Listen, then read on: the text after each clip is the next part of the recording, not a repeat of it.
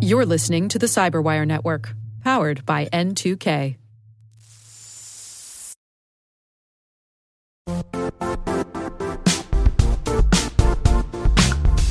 The IT world used to be simpler. You only had to secure and manage environments that you controlled. Then came new technologies and new ways to work. Now, employees, apps, and networks are everywhere. This means poor visibility, security gaps, and added risk. That's why Cloudflare created the first-ever connectivity cloud. Visit cloudflare.com to protect your business everywhere you do business.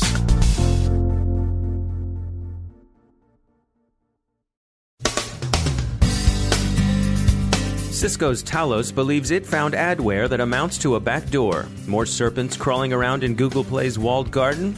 Careless developers get their credentials booted by Slack. Triumphant looks at Locky and finds it morphs as often as 5 times a day. We talk to Level 3 about point-of-sale system risk, and Verizon gives us the skinny on their data breach report. U.S. Cyber Command seems to be putting the loser effect onto ISIS. Investigators are spooked by the SecureWorks dead cat bounce and think they see venture funding drying up. But Evident.io says no, this is a salutary correction preventing a bubble. I'm Dave Bittner in Baltimore with your CyberWire summary and weekend review for Friday, April 29th, 2016. Breaking at week's end is a warning from Cisco's Talos unit, which says that software exhibiting what Talos characterizes as adware and spyware capabilities is installed on around 12 million PCs worldwide. The application Talos flagged is Tuto for PCs, one soft per day. Cisco's tools picked up the software as a generic Trojan. Investigation indicated that it was installed with administrator rights on many endpoints. Tuto for PC strongly disputes Talos' conclusions and points out that it's a long-established firm listed on the Paris Bourse, which no one, least of all Cisco, disputes. Their business model involves exchanging tutorials in exchange for users' acceptance of advertising. Their software, Tuto for PC says, is designed to evade excessively aggressive ad blockers. Cisco disagrees and sees what it calls an obvious case for classifying one soft per day as a backdoor, or at the very least as a potentially unwanted program. Tuto for PC has said it's taking legal advice in the dispute. Fish Labs researchers say they're seeing more serpents in Google Play's walled garden. In this case, it's cache-stealing HTML scams that are slithering through. As criminals attend more to mobile devices, Zscaler finds some information-stealing Android malware circulating in the wild. It's posing as a Chrome update. Another mobile issue may have surfaced in connection with the widely used and useful Waze navigation app. Researchers at the University of California, Santa Barbara think Waze may be leaking enough information to expose users to stalking. Some developers building applications for the popular messaging and collaboration platform Slack have been leaving API credentials exposed in GitHub. This appears to be a case, multiple cases actually, of carelessness and inattention. Detectify researchers found the problem and warned that sensitive corporate information could be compromised. Slack moved quickly to address this third-party issue by revoking the roughly 1,400 credentials developers left flapping out there in the virtual breeze. Security publication Dark Reading offers some advice for business travelers, 7 sensible steps you should take to protect yourself. Avoid using public-use terminals. Use a VPN client when connecting to Wi-Fi. Keep your devices in hand while at breakfast. Get loaner devices from IT and WeDad. Use them. Don't swipe your card at sketchy ATMs, gift shops, or hotel restaurants. Install remote wipe software. And finally, avoid using desk and lamp USB ports. Good advice, all of it. For some additional insight into the risks that accompany point-of-sale systems, we spoke with Level 3 expert Dale Drew. We'll hear from him after the break. Ransomware hasn't gone away, so do continue to back up your files. Triumphant researchers have been taking a look at the Locky strain of ransomware, and they point out that it morphs too quickly for signature-based detection to be of much protective worth. In fact, as Triumphant observed Locky, they found it shapeshifted as often as 5 times a day.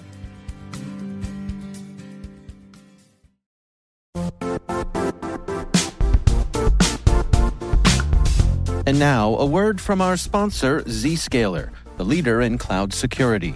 cyber attackers are using AI in creative ways to compromise users and breach organizations. In a security landscape where you must fight AI with AI, the best AI protection comes from having the best data. Zscaler has extended its Zero Trust architecture with powerful AI engines that are trained and tuned by 500 trillion daily signals. Learn more about Zscaler Zero Trust Plus AI to prevent ransomware and AI attacks. Experience your world secured. Visit zscaler.com/zerotrustai.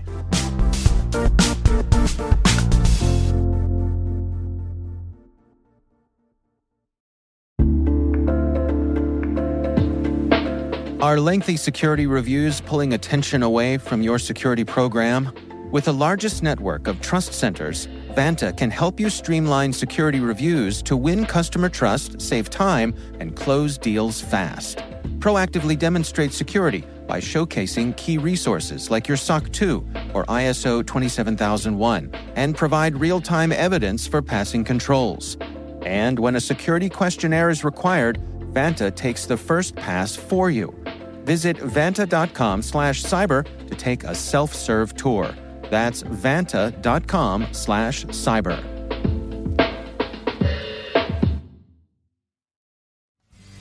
Joining me is Dale Drew. He's the Chief Security Officer at Level 3 Communications, one of our academic and research partners.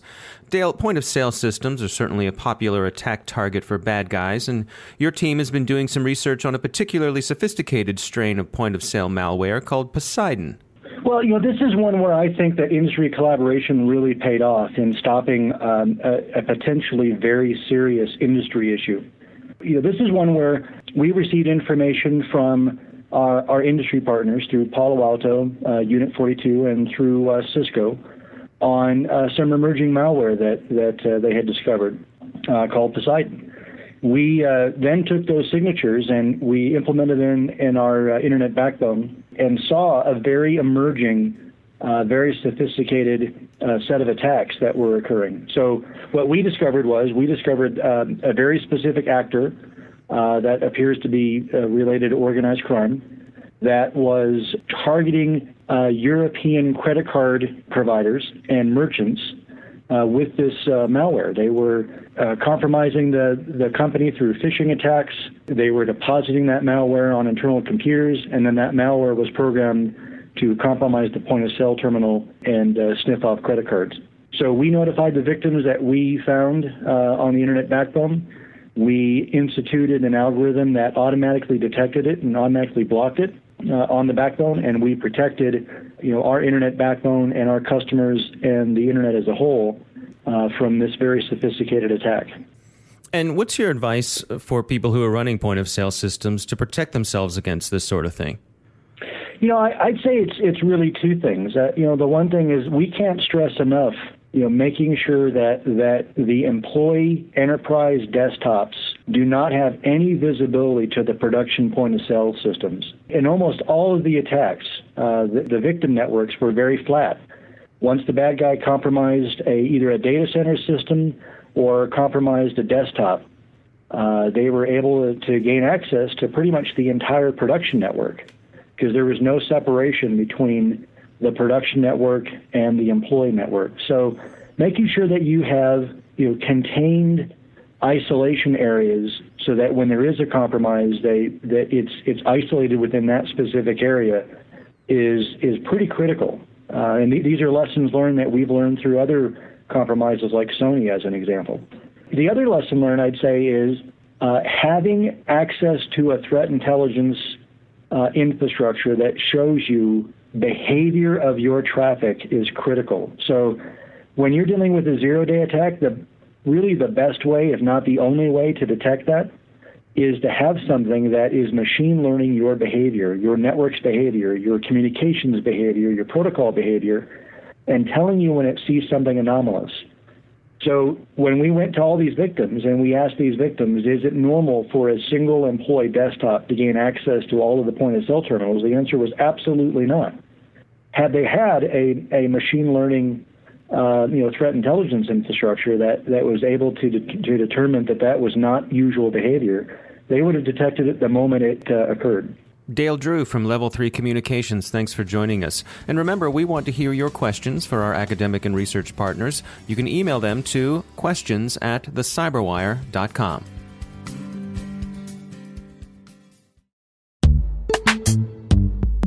Struggling to secure on-prem apps with modern identity? Don't worry, you're not alone. Join industry leaders from Fortune 500 organizations to secure your apps on any cloud with any IDP, regardless of your environment's complexity. Meet Strata's identity orchestration platform, Mavericks. Say goodbye to the headaches of app refactoring and legacy tech debt. With identity orchestration, you can modernize legacy apps to use MFA or passwordless authentication in a few weeks, migrate from one IDP to another, and so much more without changing the app. No matter your IAM use case, Strata extends the value of your current identity investments. And the best part? You can try it for free today. Visit strata.io/cyberwire to share your biggest identity challenge, and they'll hook you up with a complimentary pair of AirPods Pro. Don't miss out. Visit strata.io/cyberwire. That's strata.io/cyberwire.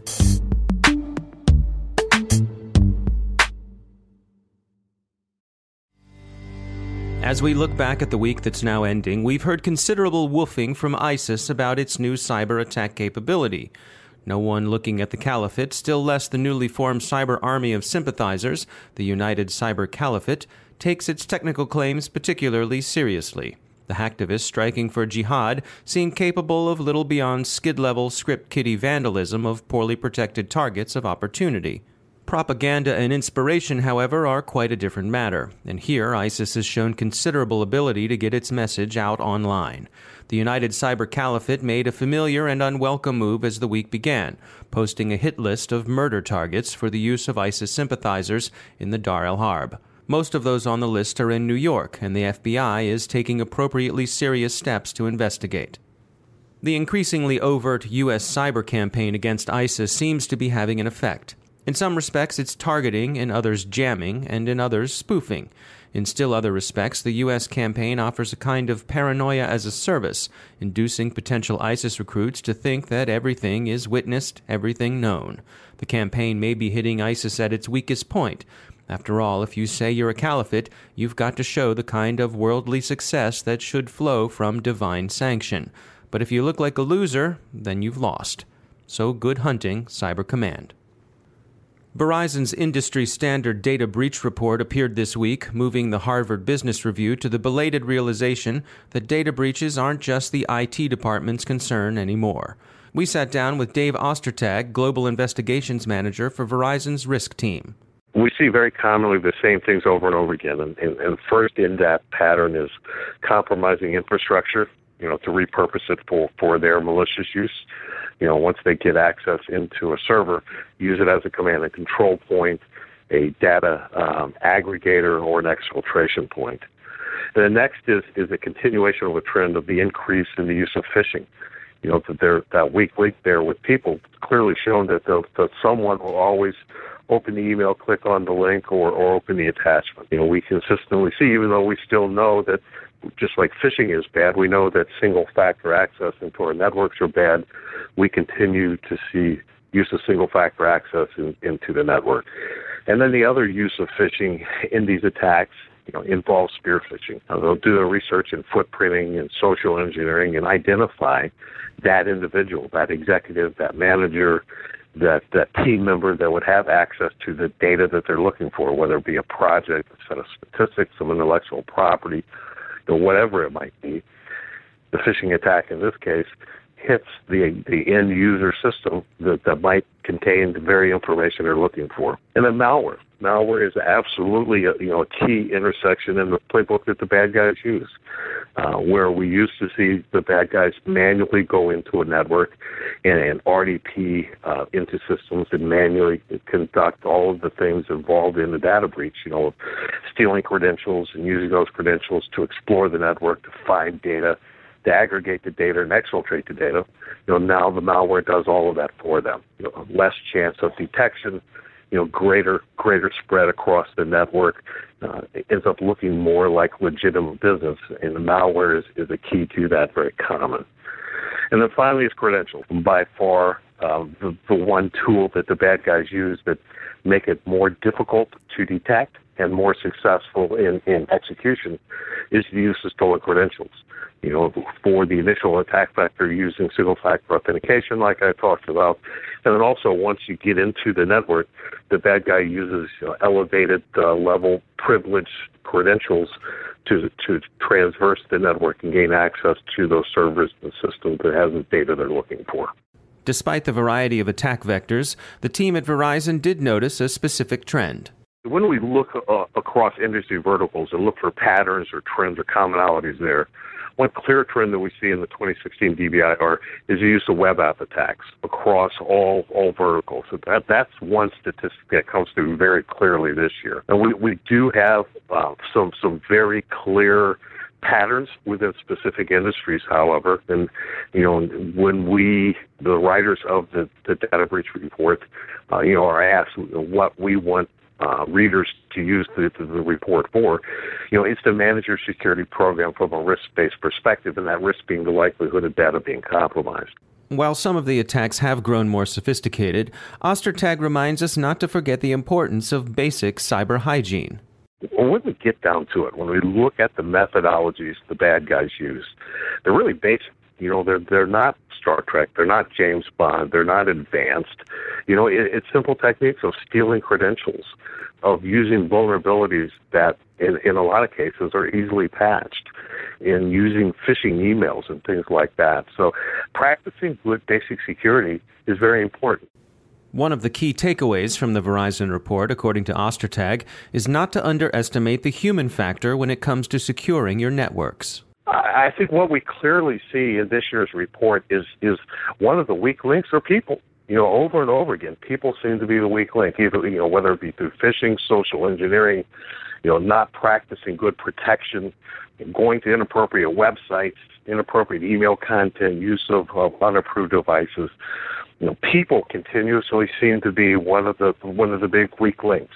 So I think one of the big key points that we see in this year's report is the individual, is the person as being a weak link in our security chain. That's Dave Ostertag, Global Investigations Manager from Verizon's Risk Team. Their 2016 Data Breach Investigations Report is on their website, verizonenterprise.com. It's been a mixed week for the security industry. Last week's SecureWorks initial public offering has been weighed, measured, and found, at least in terms of initial pop, wanting. NASDAQ put a positive spin on the IPO's disappointing performance and says, hey, at least they've got the offering out there, which is more than a lot of tech companies can say.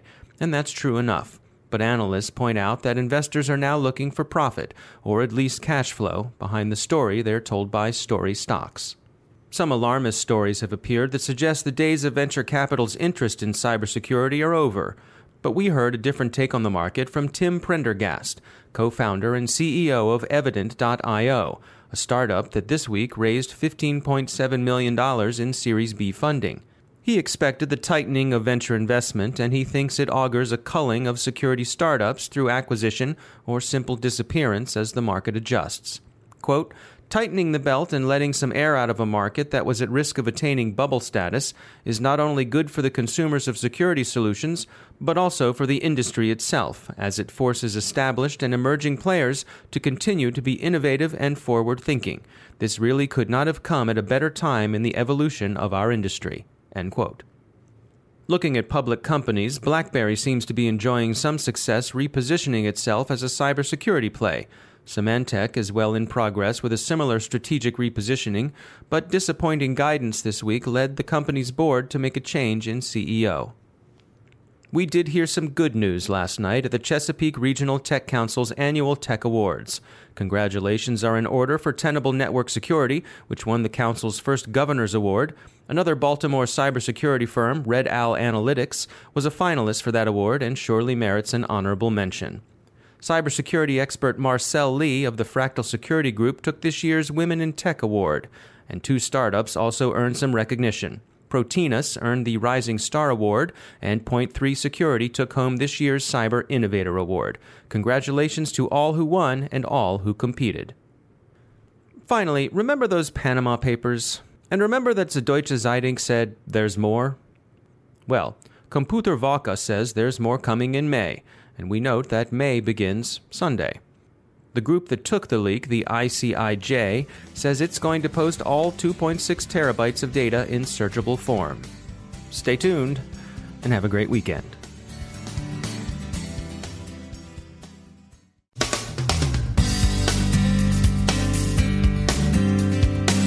And that's the Cyberwire. We are proudly produced in Maryland by our talented team of editors and producers. I'm Dave Bittner. Thanks for listening.